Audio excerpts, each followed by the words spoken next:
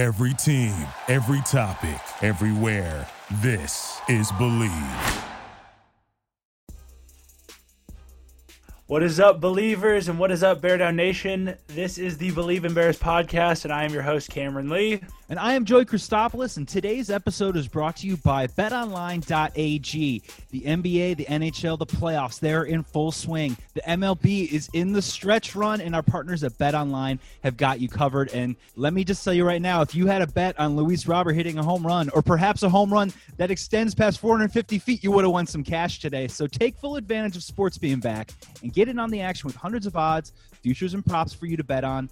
And there is always that online casino as well. It never closes. So head to betonline.ag today and sign up to receive your first welcome bonus on your first deposit. Again, betonline.ag and sign up today. BetOnline, your online sportsbook experts. Cameron, what do we got coming up on the pod today?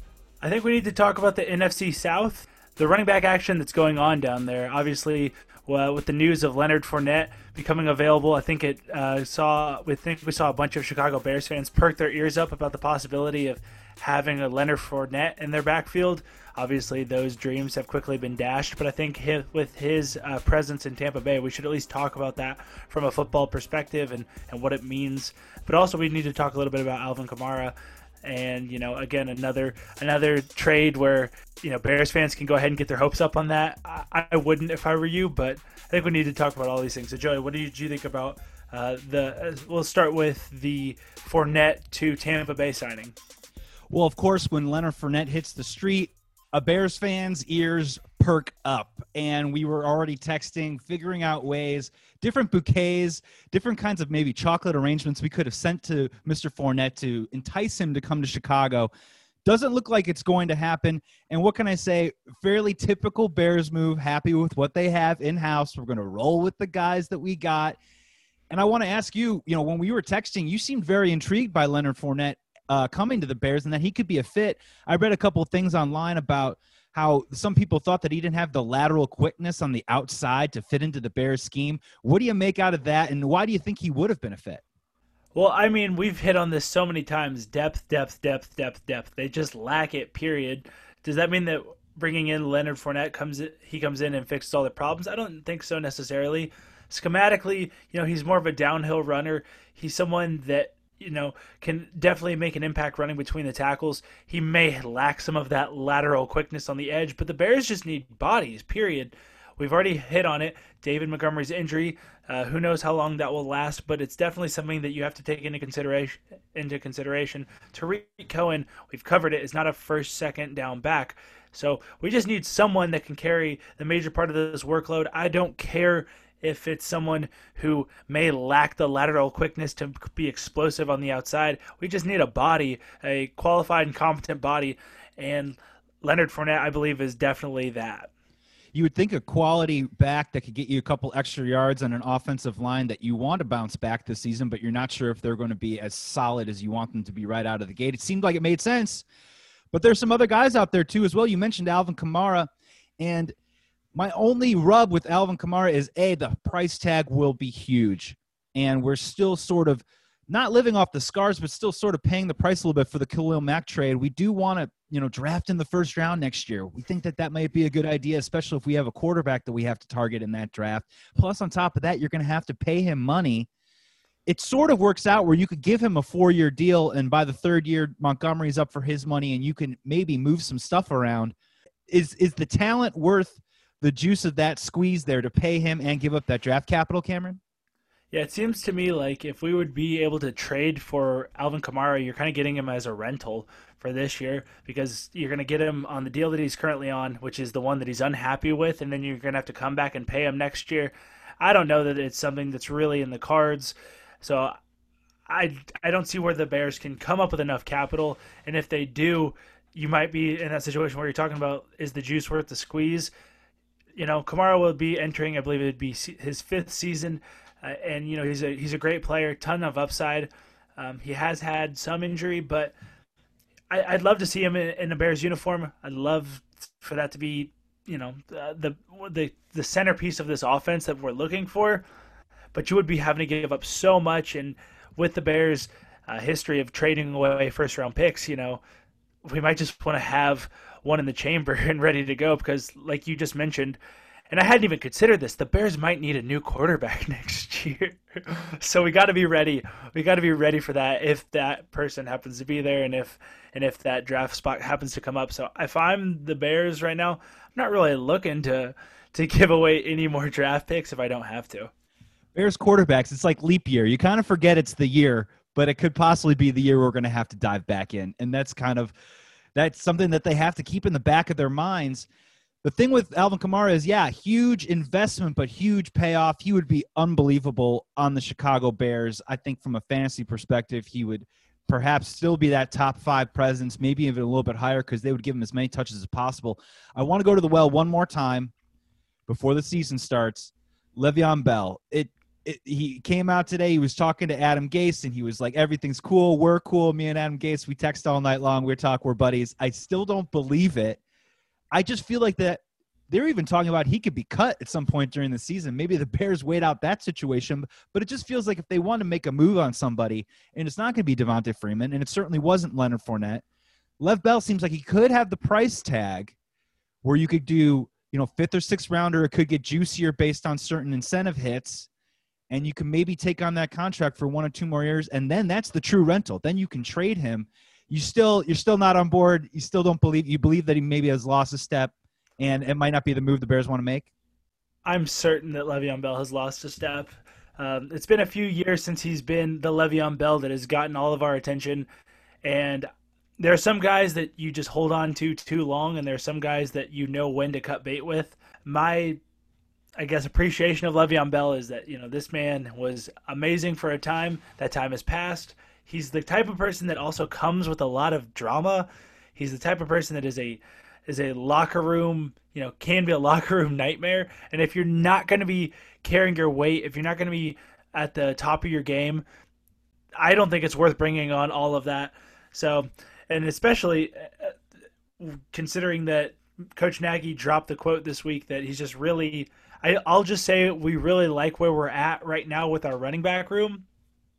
Maybe he sees something that, we're not there all the time. We don't see this, so he must know something that we don't know. But he doesn't sound like the type of man that's interested in bringing on a Le'Veon Bell situation. They obviously weren't interested in Fournette, so they must have something they really like there. Artavis Pierce, late round fantasy flyer. You heard it from Matt Nagy's subtext first. We'll see about that. And the thing with Le'Veon Bell, too, is he always just seems to be not on the same page with his team. Team comes out with a statement, coach comes out with a few quotes, and then Le'Veon Bell immediately refutes it within 24 hours. That does not seem to be the culture that Matt Nagy has cultivated over these last couple of years. That alone perhaps puts a red flag on that situation. And it might be a situation where it's Tariq Cohen and Cordero Patterson in the backfield in week 1, and we're just going to have to see how that goes. Yeah, like we mentioned before, the little gadget backfield. We've got the running back who's essentially just the human joystick, if you will, but not someone that we're comfortable giving him too many carries between the tackles. And then we've got this giant wide receiver who's converting to a running back who's really more of a return man specialist. If this were college, if this was 2009 and I'm Chip Kelly, I'm fascinated. I'm fascinated by the possibilities. It seems a little gimmicky for the NFL, but you never know. Give it a shot. We'll see. We still have Nick Foles, so that could still possibly work out somehow in some sort of Chip Kelly situation. I cannot wait for the Wildcat backfield with Foles and Trubisky. They're split out wide, and Trubisky tries to set a pick and set him up on a slant. So I think what we wanted to get into in this episode is a little fantasy football. But first, before we do it, quick shout out. Shout out to our head coach of the Chicago Bears, Matt Nagy, because clearly, Cameron, he was listening to the pod. Because last time we were on, we were trying to just figure out why in the hell he told reporters that he would not reveal his number 1 quarterback until the night of or the night before week 1. Within 24 hours, he backtracked on that, said he will name a starter next week. Any words of advice to Matt Nagy? Because you know that he's listening right now. Or are you just happy that he probably did the right thing? And at least, like you said, you pointed it out so perfectly that the team needs to get behind somebody for 4 or 5 days, get the mental reps, get the game plan with the guy that they know who it's going to be. And it looks like we're probably going to find out early next week. Coach Nagy, I'm flattered that you're listening, that you're taking my advice, that you believe in me, that you trust me. You didn't trust me enough to keep me on your team back in 2018. Ruined my life. Thank Shots you very fired. much. But, Yeah. but also, good job for listening because I don't know if you were just like completely in the dark or if he was just trying like this really bold strategy, but it's not really a good idea. People don't do that for a reason. You need to know who's the guy. I said it probably 4 times in a long soliloquy of a rant last week or last episode, but the team needs to know who the guy is. So I'm glad that he backtracked. I can't wait to find out who it is. And you know what, though, just to your credit, like you've been in those rooms before and you know what it's like to be around a group of guys, and you talked so eloquently about the quarterback in the last episode about how important that is to not just, the offense, but to the team and to all the different units that go into the offensive package, and that these guys need to know. And I'm sure Matt Nagy also, someone pulled him aside and said, hey, look, man, I know what you just tried to do, but guess what? We've also got reporters in this town who are pretty damn good. And whether you like it or not, this information is probably going to come out before you would like to announce it. So do you want to make it seem like that you're in control of the situation and you announce who's the number 1 quarterback? Or would you rather have, wonderful reporters like Adam Hogue, Jeff Dickerson, Dan Weeder, or Patrick Finley, someone like that break the story, and then they already know the information and are asking you questions and you're not in control of the situation? Yeah, a little damage control, a little bit of a backpedal. Someone got a hold of Nagy, dropped a little advice on him. So I think this is for the best. I truly do. If it was gamesmanship, like we mentioned before, it's bold. It's very bold. But I think as far as just the team having a direction, setting their feet one direction, knowing what they're getting into week 1, I think this is probably for the best. There's a very high chance that Matt Patricia didn't even know anything about this entire time. That is very, very possible. Cameron, we're taping on Thursday night. We're exactly 1 week away from the first game of the 2020 NFL season. So I think it's a great time to talk a little fantasy right now. We're going to focus it on the Bears. Maybe we'll get into some sleepers and other teams that you like, but we'd just love to hear your thoughts on, we mentioned it briefly, there's not a lot of guys out there that people are going to be racing up to the draft board to pick on the Bears this year, but some guys are definitely going to end up on rosters. So maybe we can talk about, where they're slotted ranking-wise, and then where you would probably prefer to draft them value-wise. Let's start with the wide receiver room first, and how do we not start with Allen Robinson? Allen Robinson was a top 9 receiver last year in fantasy. This year, he's going right around the same place. Do you still like him to put up top 10 numbers? Do you think he can exceed the totals that he put up last year?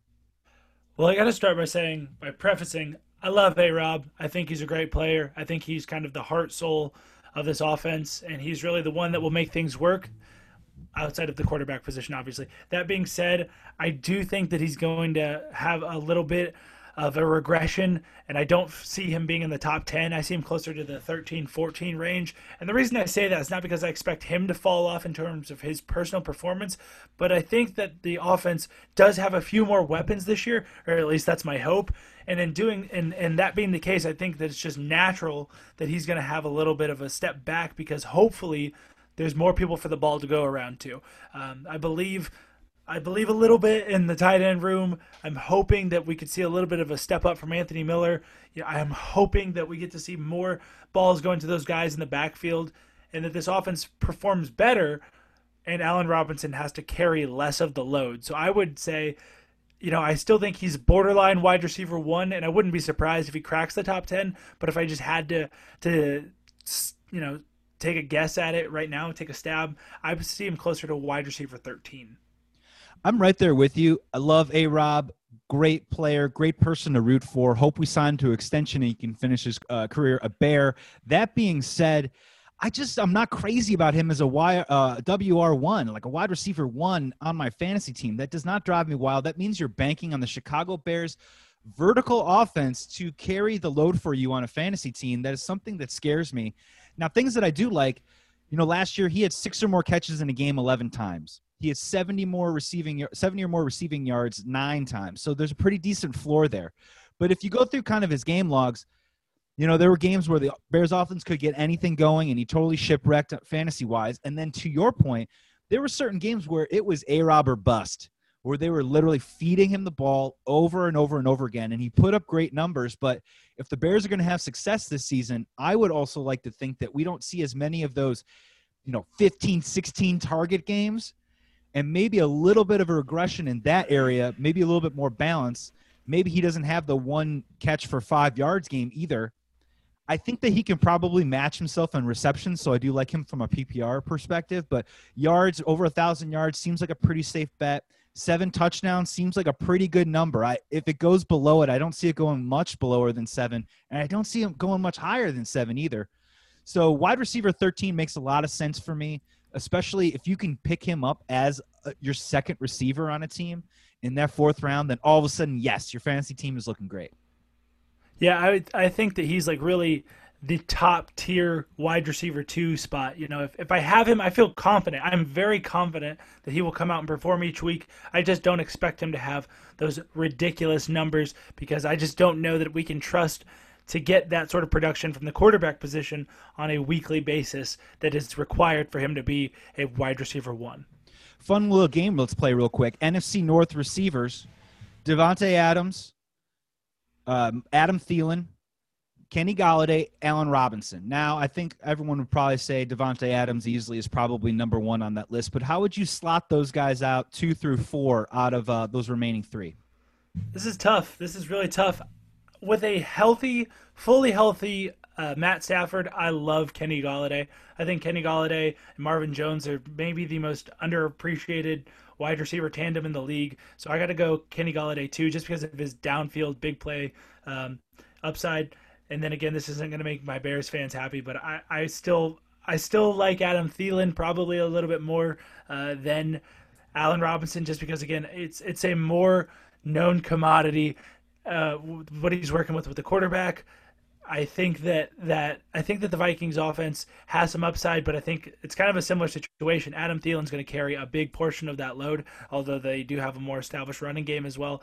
I think it's got to be Adams. It goes Adams, Golladay, Thielen, A-Rob. But they're 4 great receivers leading the division. Yeah, I just wanted to ask. I wish I had a compelling case to disagree, but I kind of don't. I mean, that's the one thing the NFC North has going for it, right? Is 4 receivers in that division are among what many would consider the top 10, top 12 among all fantasy wide receivers going in these drafts. So that's going to be a little bit of a decision that you have to make there. And with Allen Robinson, I would like to think that he could outscore Adam Thielen. I probably would take Thielen first in fantasy. If you are telling me in that wide receiver 1 conversation, I probably would feel a little bit more comfortable with Thielen probably at 1 over Robinson. Looking at the rest of that wide receiver core that you were talking about, I've been waiting to kind of talk to you about this for a while. Anthony Miller. Now, I know you're a former Chicago Bear, but maybe you can put a little bit more of your Scout fans hat on and just kind of help us figure out what is going on with this guy. Tons of talent. When he shows out in a game, man, he looks amazing. He disappeared through the first month of last season. He only had 4 receptions in 4 games in September. What do you think is going on with him maturation-wise, and what do you look for him this season? Anthony Miller, it's time that we take that next step. You know, the big thing is there's so many players in this league that have talent. There are plenty of guys that show out in practice or show out in their combine or they show out in preseason. When it comes time to the regular season, that's when we need to see guys really step up, show that they've done their work, their homework, show that they're ready when it comes to Sundays. And we just haven't seen any sort of consistency. We haven't seen it game after game. And that's a big part of the Bears' lack of success offensively. We just don't have that second guy to go to. Miller, right now, from a fantasy perspective, we see sitting around ADP around 140. You mentioned it. He's a guy who has a ton of upside, a ton of talent. We just need to see more consistency. We need to see him. I want to see him make the big play. I want to see him come down with the tough catches. I just don't feel like he is someone that I put any amount of trust in right now. I just don't know that when the game's on the line that I can trust him to make the big play. And so from a fantasy owner, I'm leery of drafting him too high. He's a total mystery box. I drafted him last year in fantasy thinking I was super smart. It did not work out that way at all. Granted, in those final few games, he was able to put up some fairly decent numbers that would have you consider rostering him. But I'm kind of staying away, honestly. This is a bit of a prove-it moment for me, Anthony Miller, not just as a Bears fan, but fantasy-wise too as well. I do like him in daily fantasy week 1 against the Lions. He has seemed to play well against them in the past and put up decent numbers. So maybe week 1 if you're looking at a bargain price to finish out your daily fantasy lineup, maybe plugging him in. It's just my thing with Anthony Miller is everyone keeps talking about the talent, and then we get a chance to see it. And I just felt like at times last year, if it wasn't something, it was something else with him, where it would be, maybe a miscommunication on a route, a weird holding penalty on a run play when he's a wide receiver blocking.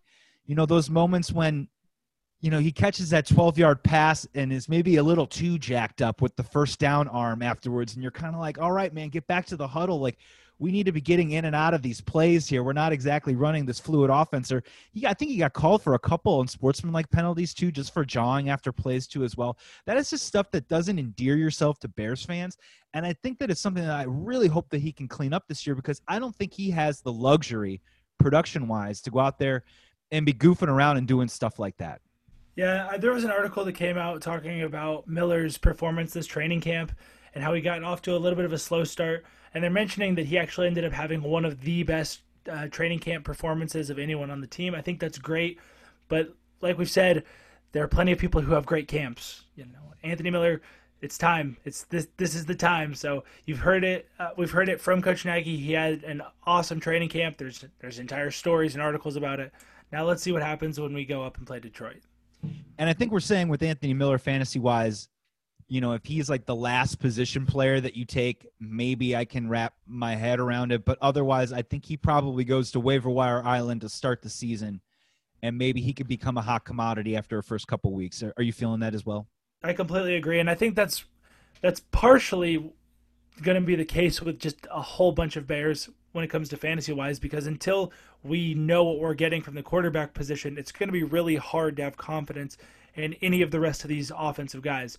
That once he's healthy, David Montgomery will get his touches, and we know that Allen Robinson is going to see catches and see balls, but the rest of these guys are really kind of on a more of a prove-it basis, and I wouldn't feel super confident drafting too many of the Chicago Bears in my fantasy league. Let's hit one real quick more out of the receivers group, and then we can move on to a different position. Ted Ginn Jr. trying to replace what Taylor Gabriel brought to the table last year. Taylor Gabriel at times could be considered a rostered player, especially in PPR leagues. He had a pretty decent stretch. Obviously, concussions really got to him. Ted Ginn Jr., first blush, real quick. Any fantasy value? Do you think he could end up on a roster at some point this season, or he's just more of a dart throw, more of a catch a touchdown every once in a while, call it a day kind of guy? Yeah, Ted Ginn's the type of guy that if you have him on your fantasy roster, it's likely you're not playing him when he scores, and then you play him the next week, and he won't see a ball or get a catch for the next 2 or 3 weeks. He seems like a fantasy headache to me.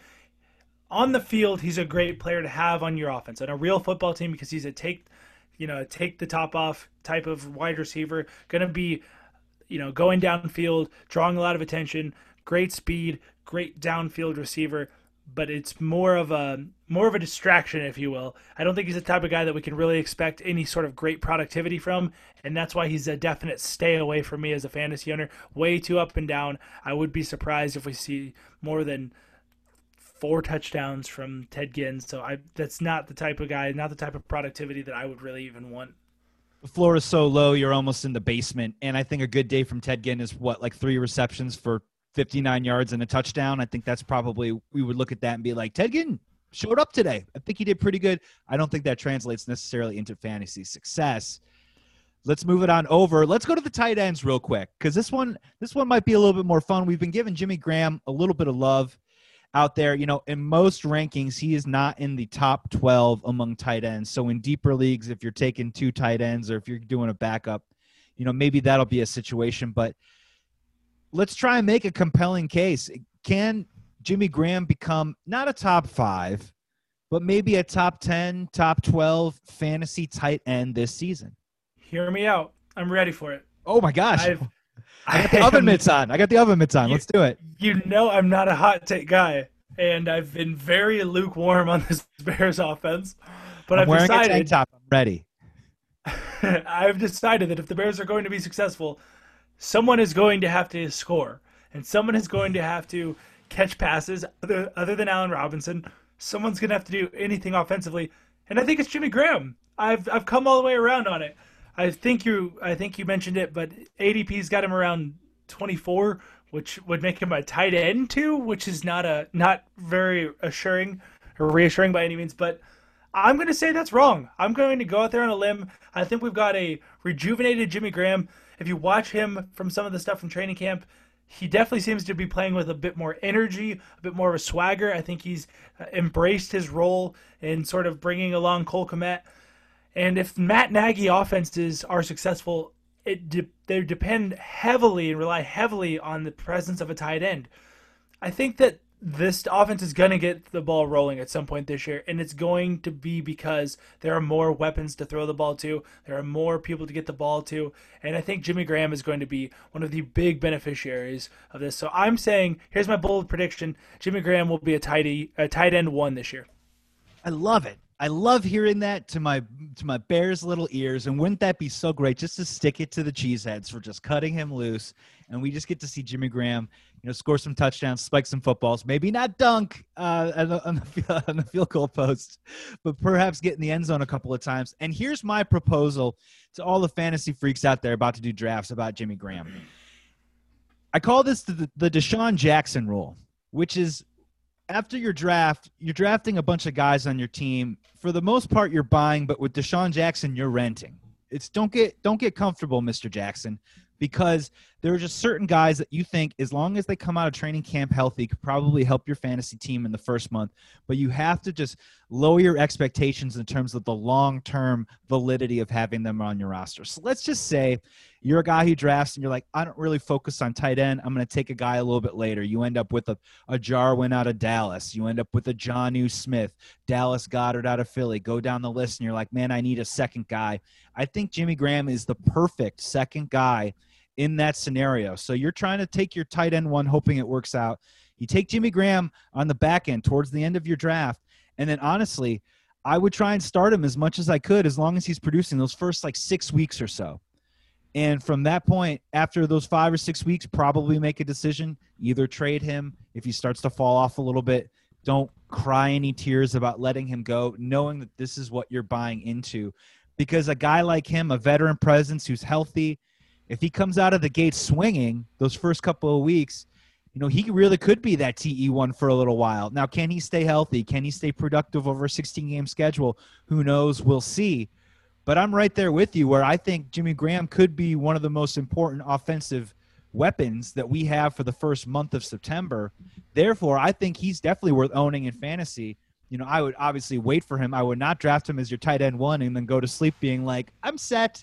I would have a backup plan. But I'm right there with you. I mean, don't you think in that maybe that first month, if he is showing out in camp, he could be putting up some nice numbers for this Bears team. I'm going to cool down off of my hot take when I say this, Joey. When you say that you wouldn't draft Jimmy Graham and go to bed and say, I'm set, there's really not a Bear that I would just say, oh, I'm set, other than the defense and Allen Robinson. But, that's a big but, and I cannot lie, I do believe that he does have high upside. I do believe that we can expect a bounce back. I am on the Jimmy Graham train. This pod is white hot right now. I'm sweating, so maybe let's get a bucket of cold water real quick, and let's walk through people that are listening to the pod that have never really played fantasy football before, huge Bears fans. Sometimes they go into the draft and they want to draft all Bears. Let's just talk about Cole Kmet from a fantasy perspective, all right? Our draft pick, we're super excited. He's the future, but just help the audience out here why drafting Cole Kmet isn't going to be a great idea in fantasy, just for this year. Cole Kmet is coming into this offense, and he may have an on-the-field contribution. I'm not sure how much of it is going to be as a big-time receiving threat.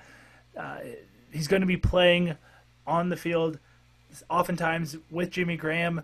I think that we're going to see him more in blocking roles, more in sort of not decoy roles, but not necessarily being a big down the field threat. And he's definitely not going to be someone that you can expect consistency from. So when I'm looking at that tight end position, I'm looking for someone that can give me, some amount of consistency. I don't want to have swings and misses from my tight end position. And I think anytime you're taking a tight end 2 as a fantasy player, you're already getting into hot water, especially an unproven commodity like Cole Kmet. So I would stay away from him from a fantasy perspective. Minimize risk. That's the name of the fantasy game a lot of times. And look, we like him. Let's just let him play and just watch him mature and prove it out there in the field. Don't bring the fantasy football into it. You've got money riding on that thing, for crying out loud. You know, I mean, go to Bet Online and bet on the Bears, but just stay away from Cole Kmet and just let him learn the position and learn his way through the NFL, and then we can worry about it next year. You know, unless you're in the deepest of dynasty leagues, go for it. Even in a keeper situation, I would stay away from it because historically, go through the numbers. I don't have them specifically, but rookie tight ends rarely get on the field. It doesn't work. You're right. And even if it does, it doesn't happen until later in the year, second half in the season. You know, fantasy rookie tight ends, they do not mix. So just stay away from it. Even some of the best ones, you know, guys that went on to Hall of Fame careers didn't necessarily produce at that type of clip in their first year. And we're here to help you. We're not here to hurt you. We're just saying, just leave Cole Kmet alone. Let's move on to the running backs. Not a lot to say about David Montgomery other than the fact that he is injured, doesn't look like he's going to play week 1, maybe plays week 2. It is a groin injury. He's still going to get drafted, Cameron. So in the past, you know, he was going round 3, round 4. At this point, would you be comfortable taking him at that same value, or would you have to wait a couple of rounds before you'd pounce on David Montgomery? I think that it's inevitable that this injury is going to make him drop just a little bit. I'm not going to hold it against him and say that he's going to drop and fall off a cliff, but we don't know when he will be back, and when he comes back, what sort of position he will be in and what sort of condition he'll be in. And last year, you know, he started to trend upward by the end of things, but it's still a little unproven, just like much of his Bears offense. So he's not someone that I'm willing to reach too high for. I would say he falls back around or so. So 5th, 6th, I'm happy with a David Montgomery. He was already sitting in an RB2 standpoint for me, and I think this only hurts him just a little bit. But if he does fall to that 5th or 6th round, I'm excited. I'm stoked to get a guy like that late. But I'm not going to be comfortable picking him in that 3rd or 4th round still. Yeah, the upside is there, but pairing him as your number 2 running back or the second running back that you take in the fantasy draft is probably off the table. And on top of that, keep that in mind that if you do take him in that 5th or 6th round as, let's just say, your 3rd running back on your roster, you still are going to have to do work later in the draft to identify someone that you know that can play right away.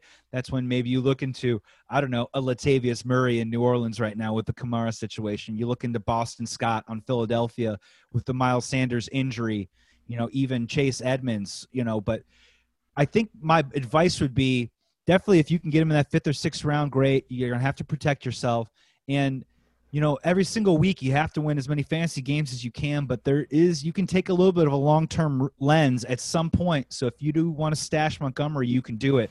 The one thing that I would not recommend is if you take Montgomery, then taking Tariq Cohen a couple of rounds later because you think that he's the guy that's going to be there week 1.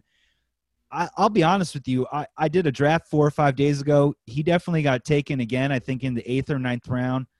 I just don't get it.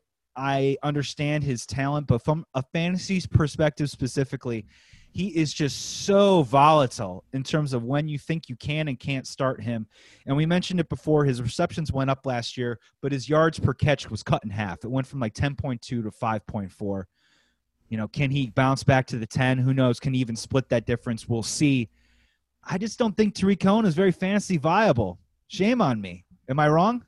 I don't think you're wrong at all. Like we mentioned earlier in the podcast, a lot of fantasy success is just minimizing risk, and I think that as great of an athlete as Tariq Cohen is, he's just very, very, very volatile. You hit the nail on the head. He's not someone that we can count on to have consistency in the running game. We can count on him to get some passes out of the backfield, which is great for upside. But like you said, even last year, more catches, less yards. So what does that mean? He's just not someone that I feel very comfortable carrying my offensive workload. And man, I think the 8th round is a stretch. I'm looking at Tariq closer to 9, 10 even. He does have he's one of those guys that he could pop. He could pop one big one at any point and make you feel stupid, but he's going to be on your bench when it happens. I don't like guys that are swing and a miss or hit or miss big time guys like that. It's just, I'd rather have a more consistent player and that's kind of where I'm at with a guy like Tariq. All we heard last year was, we just got to get Tariq in space. We got to scheme him into space, and then everything will be fine. Well, 16 games went by, and we never really did that. You know, he had something like 720-plus yard reception/runs in 2018 that went down to 2 last year. You know, he just wasn't really able to pop off those big plays. And as talented as the guy might be, it is a little bit of a question of, can Matt Nagy scheme? I'm sure it can scheme him open into space, but can they get an offensive rhythm with whatever's going on, quarterback, running game, vertical passing game, whatever it may be? Can they actually get that scheme going where they can even get into those plays? They weren't even able to get to that level of Matt Nagy's deep offensive playbook last year, and I think the jury is a little bit out of whether they can do that in 2020. And until that happens, Tariq Cohen for me is just not a guy I want on my fantasy roster. And the crazy thing is, with him being the RB1, the presumed RB1 week 1 for the Bears. Terrifying. It's horrifying. And I have no idea what to expect. You know, we've seen what was it, week 1 against the Packers, where it seemed like Nagy blew his creative load and just came out and just threw the kitchen sink out there offensively with everything he had. And that could be the case this year. I have no idea, but I don't want to be the guy who has too much stock in Tariq Cohen, and who knows, he could very well make me sound very stupid for saying that against the Lions. The Bears seem to have their number, but I'm not tying my success to having Tariq Cohen and maybe have a big game, but have a lot more duds. I hope he does. I love it when the Bears offense proves us wrong. Right? It's great. I'll be fine with that. I'll be totally fine with that. And man, you brought up a great point. I'll never forget the first pod that I did for Believe Podcast Network was after that Bears-Packers game. And I thought I was going off this like hyperbole, hot take oven, freight train. And I said, you know what? That was the worst game I've seen Matt Nagy coach since he became coach of the Bears. And outside of the Philadelphia game, that first half of the Philadelphia game was insane. I almost blacked out. I don't even really remember that game very well. But that Packers game, man, you hit it like just all of a sudden he hit this brick wall. And instead of, maybe calming things down or trying to find balance or stability, he just kept throwing these different stuff out there. And like, literally, it was like the last 5 minutes of Varsity Blues where he was trying to do every little gimmicky, the annexation of Puerto Rico, and nothing was working. Yeah, the hook and ladder, exactly. The okey doke, 5 receivers, holy moly, out there. And it sort of turned into the situation where it became a problem all season, where it seemed like Nagy's confidence got shaken a little bit very early on. And this all ties into Tariq Cohen and whether he'll be able to be a viable ascending offensive player in 2020. Let's get to the quarterbacks. Here we go.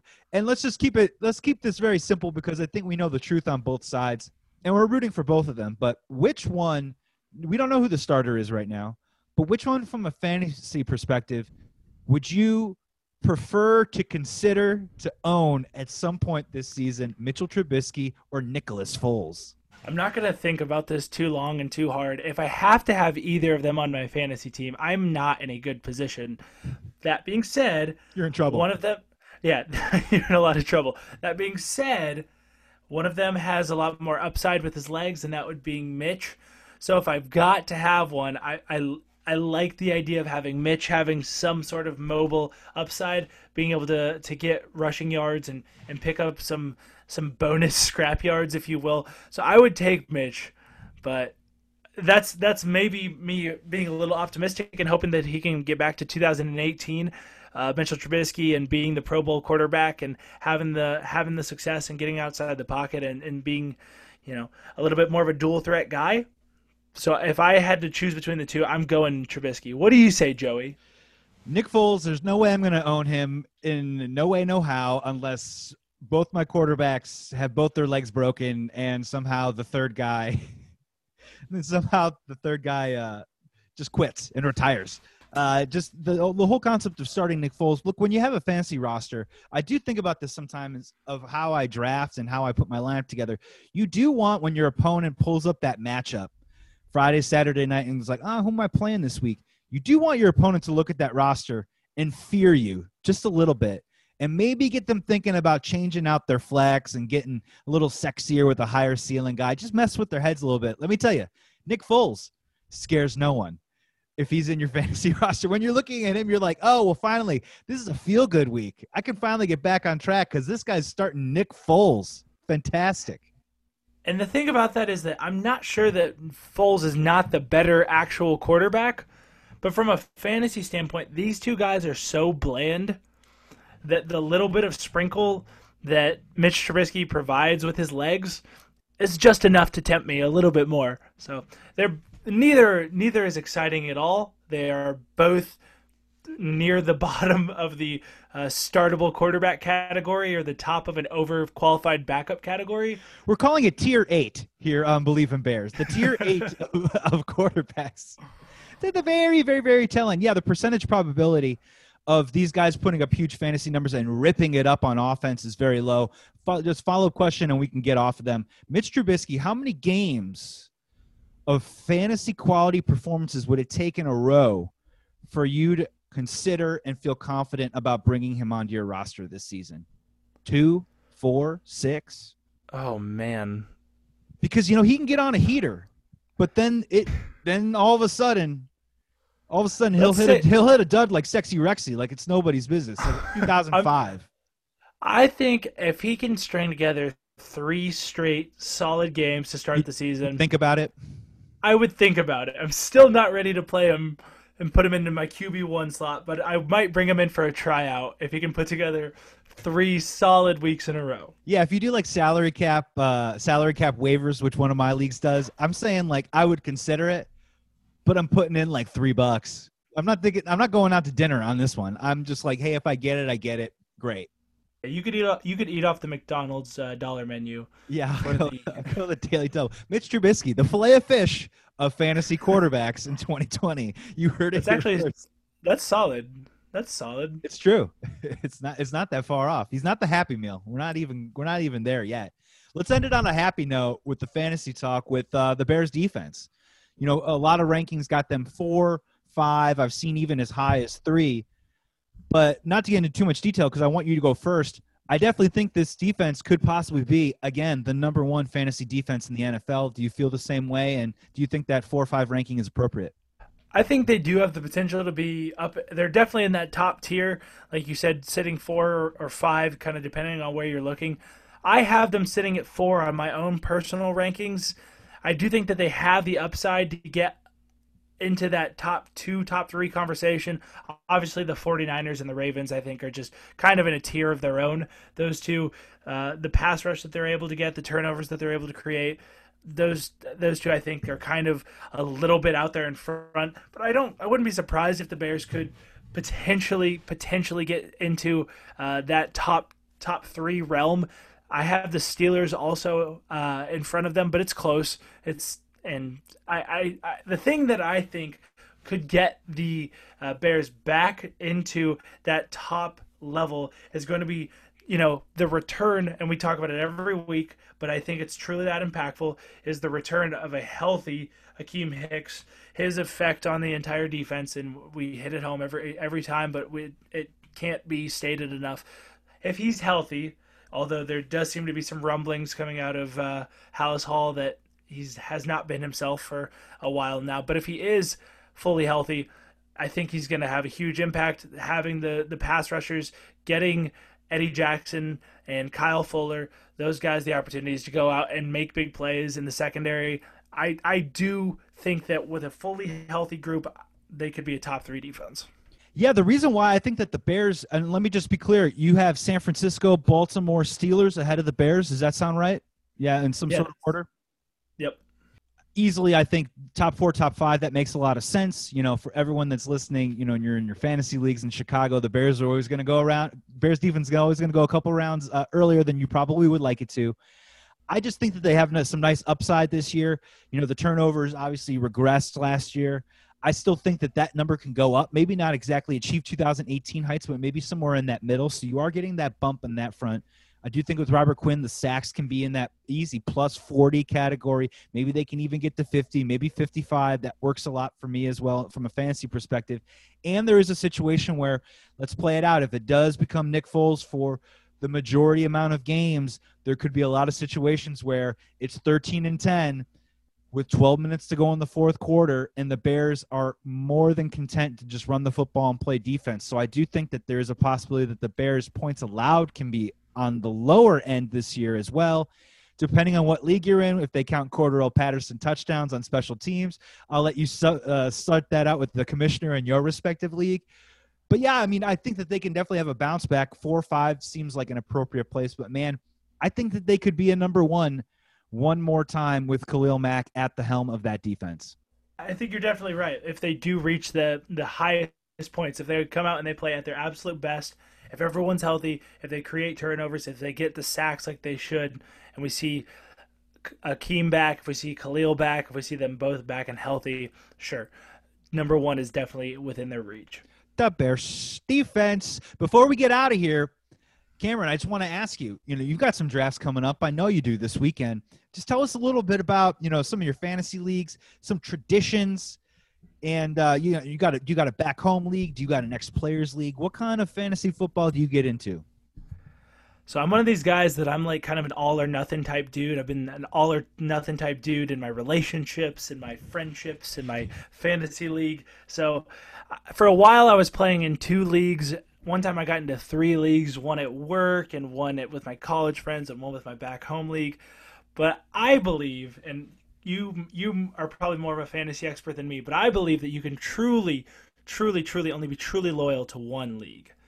And some people split time, but like that, to me, that sounds like a divorce. That's a divorce. That's you can't be splitting your attention. So even throughout all of this, I've always had one true league. Now I only play in the one. It's my back home league. It's the league with me and most of my friends from my childhood, and we have an absolute blast. When you ask traditions, I do have a very, very, very important tradition, and the tradition is that I always finish in second place. Yeah, that's right. Perennial silver medal, folks. 7 seasons, 5 runner-up trophies. So it's we're pretty serious. Me in second place. We've been together a long time now, and I'm thinking I might get back there this year. And I'm just assuming you guys are going to get a nice little Zoom together. Maybe all order your own set of chicken wings and just eat them over a Zoom while you all draft in the next coming days. Yeah, man, the draft is normally one of the best parts of – I mean, the draft is probably the best part of any fantasy football season, having all the guys get together. One of my best friends is is a master on the grill. He's a little barbecue savant, if you will. His own sauces, custom sauces going. He's a legend. And so we all like to go over there and get together, which is always fun just because we don't see each other a ton anymore, and just mac on some good old barbecue. But yeah, in this, in the COVID era, I'm going to be sitting at home like Roger Goodell eating M&Ms out of a jar on my Zoom call. But, you got to make the best of it and make the most of the situation. So I'll definitely be going to my whiteboard. Got to have all the numbers and the names and all my rankings and tiers drawn up. But it's definitely going to be different this year. Yeah, this might be one of my least favorite changes to 2020 is that I'm not going to be able to go to any fantasy drafts and hang out with friends. I'm right there with you. I was doing 4 leagues for a while. I'm back down to 3. I had a back home league for a long time, but I actually left that 6 years ago because it was just hard. I had to call it in, and they were always on their schedule. They had a great time. They'd make chili. They'd get after it, do everything. Now, just like my children, I don't have any, but I love all of my fantasy leagues equally. But I will tell you the one league that is my favorite is this league called Tap Ball. And it's times are tough, but always love life. And let me tell you, man, we get after it in this league. It's a 12-team league. We always go to somebody's house. One of the dudes brings over a ton of sound equipment and pipes in walk-up music. And we announce the picks on a microphone. We order a bunch of Dominoes that is just awful for our stomachs and drink tequila and have this great time. And it's pretty incredible. We have a championship belt that we usually would see each other at the Super Bowl and hang out. We have a championship belt, and then we sign it after you win and then you do a transfer of power at the Super Bowl. So you hand the belt over to next year's winner. And then the dude that was each commissioner is the champion for the following year. And the dude that won last year got us all rings, got us all these these faux championship rings with the years on them. So they're all different. So if you got a ring, he handed them all out. I tell you, one of the guys in the league is like a mathematician, and then he goes in and he does this spreadsheet. So I know my all-time wins in this league over 10 years and our playoff records and our greatest victories and our greatest losses and so on and so forth. And it's amazing. I'm not going to get a chance to see those guys, and I am bummed. I'm bummed. That's tough, man. That sounds like you guys do it right. But I have to ask, when you guys step up to the microphone and announce your picks, do you do say Ito Smith with the same amount of vigor and enthusiasm and charisma as you do, say, Devontae Adams or Allen Robinson? By the end of that, are guys just I'll take the Browns defense. After a couple tequila slugs, we start screaming at each other to hurry up on your picks, and we're like, you're taking the Minnesota defense, man. Just get your ass up there and just make the pick already. Don't be that guy. A little fantasy advice. Don't be the guy that makes everyone else wait with your pick. Know what you're doing. Have a plan. We know you're taking Ito Smith. All right. We all know that you're doing it. You're literally looking at it right now. So just do it and let us move on with our lives. Please. Somebody. And while we're at it, don't take Ito Smith. Yeah, RB79. Don't take Ito Smith. That's gonna be the drop right there. And family members. Does your wife play fantasy? Do your family members play fantasy? And have you ever played in a league with them? My wife hates everything that I do that she is not involved in. Actually despises it, hates it. It's probably unhealthy. The amount of frustration that she displays anytime that I'm doing anything that she's not involved in. So fantasy football, hates. Pickup basketball, hates. Golf, hates. Running for training for a marathon, hates. I was going to say, dragging a tire across the backyard lawn or pulling a fire truck. She hates that. The fact that I'm on a podcast right now and we should be cuddling. Hates. Yeah, so basically she hates you. She hates everyone I play fantasy with. She hates the NFL. Why doesn't she play? Why won't she just play fantasy? She should just give it a try. She didn't even like football when I played it. I don't think she's going to grasp it all of a sudden. But she hasn't played fantasy football. I tell you, it's a totally different cat, baby. Quote Austin Powers. But no, I've been playing in a league with my wife the last, I think, 3 years now. And at first, I will admit, she was reluctant. But now that when she got into it, the competitive juices started flowing. And let me tell you, I bet you there's probably nothing better than for her to beat her husband in fantasy. It feels so good. It feels so amazing. And she gets into it. And actually, my wife's really good. She did make a critical error last year out of hubris. But I will say the year previous, you want to hear what the critical error was? I would love to. Fill me in. Huge Steelers fan from Beaver County, repping all the Yinzers out there. She took Juju Smith first overall. Because he was top 10 last year, and she was like, and her name was Beetlejuice Juice. It was a movie-themed fantasy league, and that was her name. And she was like, fuck it. I need him to go with the name. I'm not getting him in the second round, so she just took him right away. Not only was it an overreach, but the dude had the worst season as a pro last year. And it's been hard living ever since. But he should return. I'm thinking that Juju will make a little bit of a comeback with Big Ben back. Yes. So we're in Steelers therapy right now, where I think that there's a lot of Steelers that should be drafted in fantasy this year. But we're already discussing the parameters of what is and what isn't too early to draft the Juju. I think Juju will be around if it comes back around the second round. I think 18 through 30, 32, I think you're going to have plenty of chances at grabbing him. So I think you might not have to pounce as hard this year. So not number one overall? No, not this year. No. Sure. Well, being ahead of the curve like me and my graphic tees collection. 5 Yes. years ago, wearing nothing but graphic tees. My wife told me, "Hey, you look stupid," so I got rid of all of them.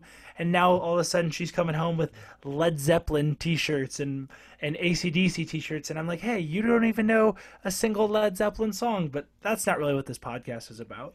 Hey, let me tell you. You remember in the early 2000s when everyone in the Midwest started wearing a goatee? I started that. Just so you know.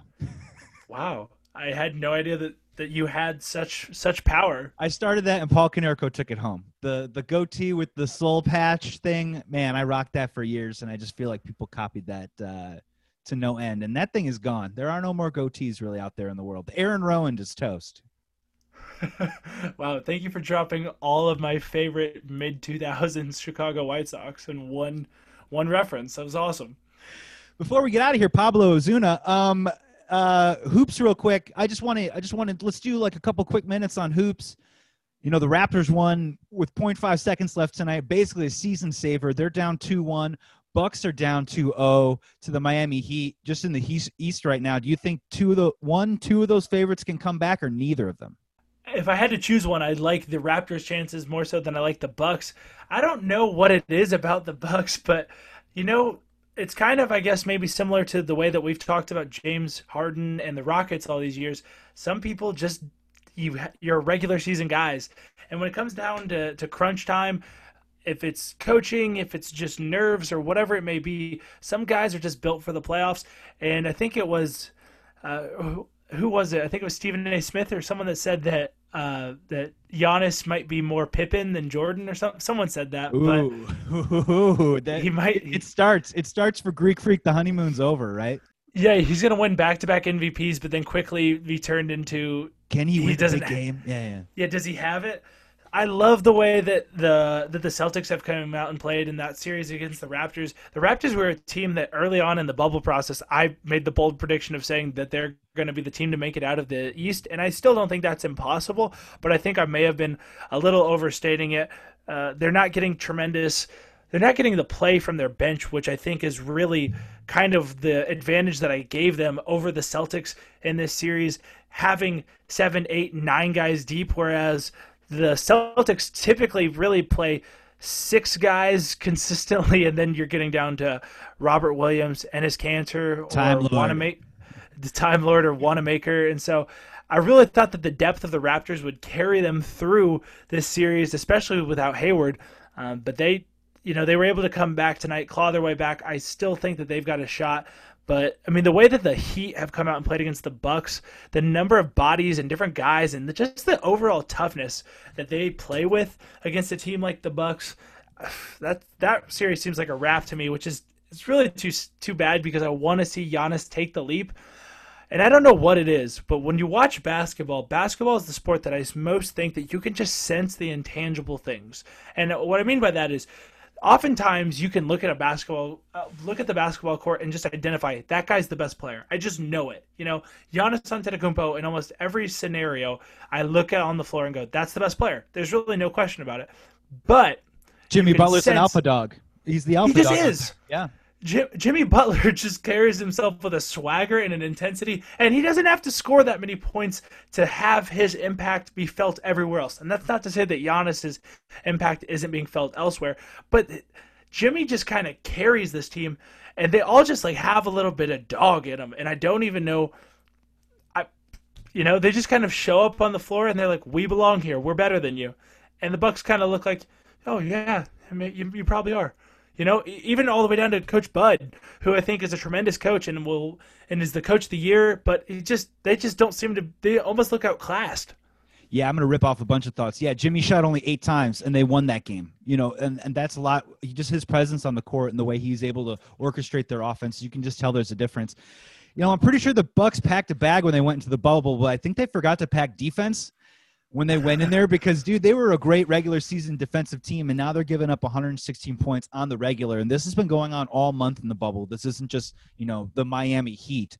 And the Miami Heat, they seem like they're the team that's already won a championship before. You're right. They've got like that swagger, that grit. And I'm just sort of thinking, like, I'm wondering if Giannis is in that place that like LeBron was in, when he was on those Cavs teams, and man, they were amazing. They won a ton of games. They won every single game at home, and then they got to the playoffs, and all the warts sort of came out. And the Bucks don't have the luxury of playing at home right now. Not to say, the situation in Wisconsin notwithstanding, whether that even would be a good idea right now, but they don't have that home court advantage right now. And it's all sort of, is Chris Middleton in number 2? We're kind of finding out, maybe not. Robin Lopez has been inactive. Their size has sort of been decimated a little bit. And Coach Bud, I like him, but Giannis only played 36 minutes last night in a playoff game that you kind of need to win, dude. I mean, he's been doing 12 minutes. That's a full quarter, man, where you don't have the 2-time MVP on the floor, and it's the playoffs. And it's not like they've been playing 82 games. Why aren't you jacking that up to at least 40, 44? It's crazy because that's the same approach that they took all year. And all year they were winning games, and all year they were blowing guys out or blowing teams out, and it worked. But this is the playoffs, and that's what kind of the point we're making. Some guys are built for it, like Chris Paul said prior to being eliminated. But some guys seem to be built for it. Some guys seem to have an understanding of that. And I just don't know. There's just something about the way the Bucks play that when we get to these crunch time minutes, there's just like that toughness that I just don't see. And it's really it's all the way across the board. And that's what I like so much about the Heat right now is they've got just the perfect mix of just tough guys, and they've got these like confident young guys that just have no fear. Like when Tyler Hero's on the floor, just not an ounce of fear in his body. He's the shooter. Duncan Robinson, a shooter.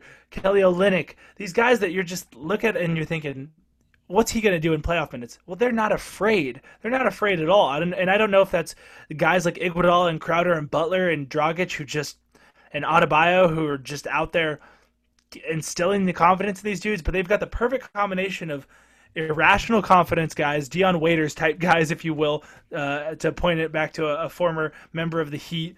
But they've just got the perfect mix of guys that really have no fear and good shooters, and they're well coached, and they play good defense, and they just are just balls to the wall type dudes. I love it. A bunch of dogs out there.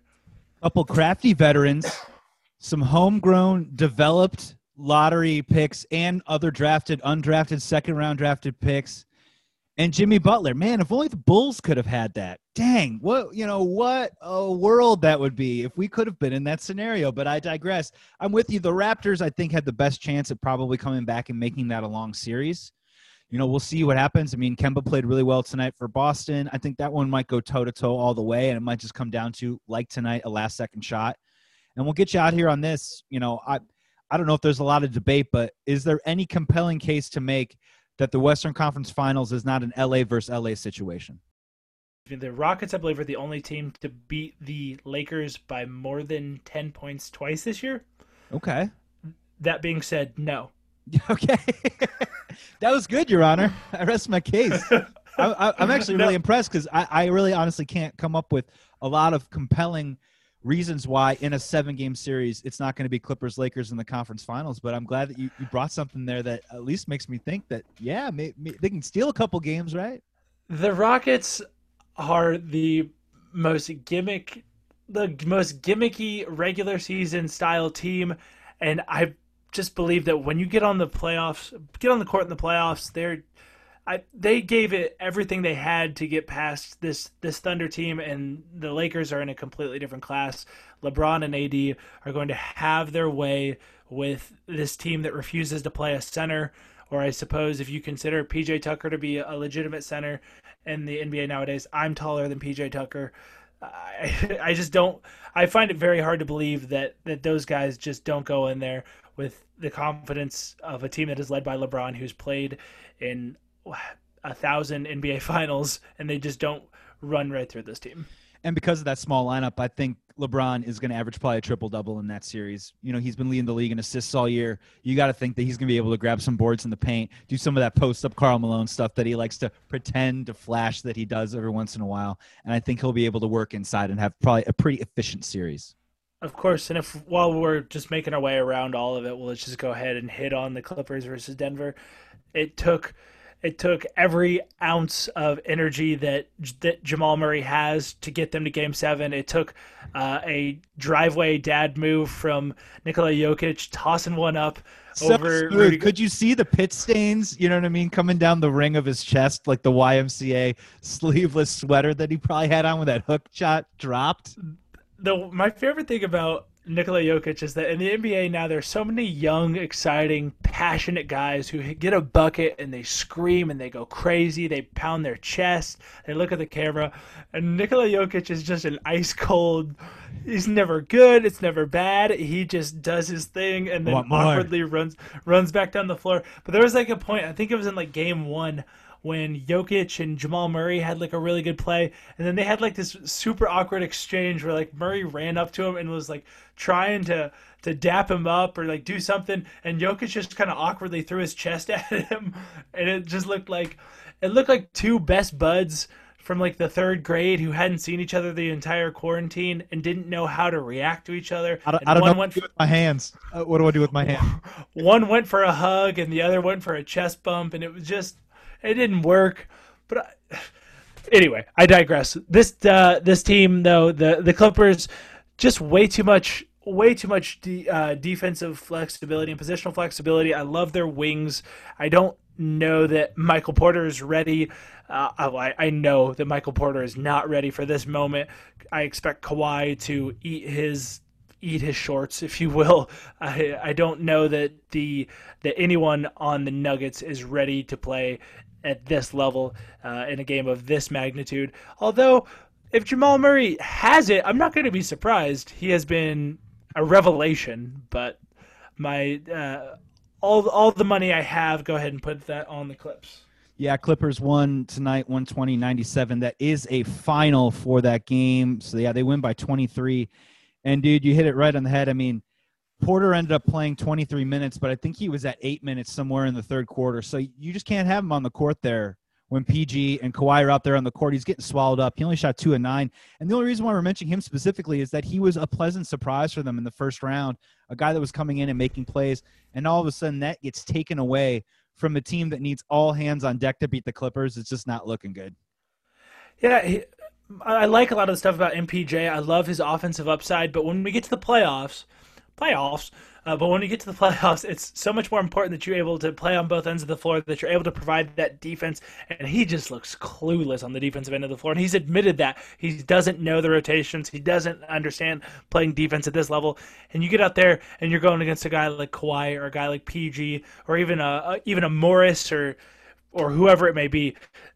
They are going to eat him alive, and Kawhi's going to get to his spots. He's the best to ever do it, and I don't see the Nuggets, who are absolutely a train wreck defensively, having any chance to stop this team. Cameron, we're almost a week away from Bears versus Lions. We are going to get Thursday Night Football, Chiefs-Texans coming up. Next week is going to be a big week, man, and we have got tons of great stuff coming on Believe in Bears, pregame analysis, predictions, bold predictions. We're going to stay in the hot take oven maybe a couple of times next week. It's an exciting time. We're going to get our rest, but I think it's going to do it for this episode, man. Take us home. Thank you for listening to the Believe in Bears podcast. Go ahead and drop us a like, subscribe to us, give us a rating and a review. We greatly appreciate it. And heed our fantasy advice. Joey's an expert. I've come in second place a whole bunch of times in my life. So I think we're going to keep providing you guys great content, and we appreciate you guys listening.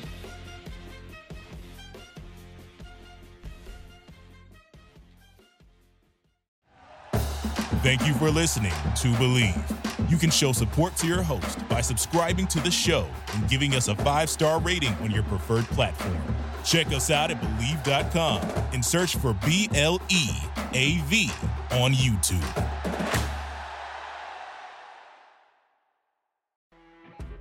You know when you're listening to a true crime story that has an unbelievable plot twist that makes you stop in your tracks? That's what our podcast, People Are the Worst, brings you with each episode.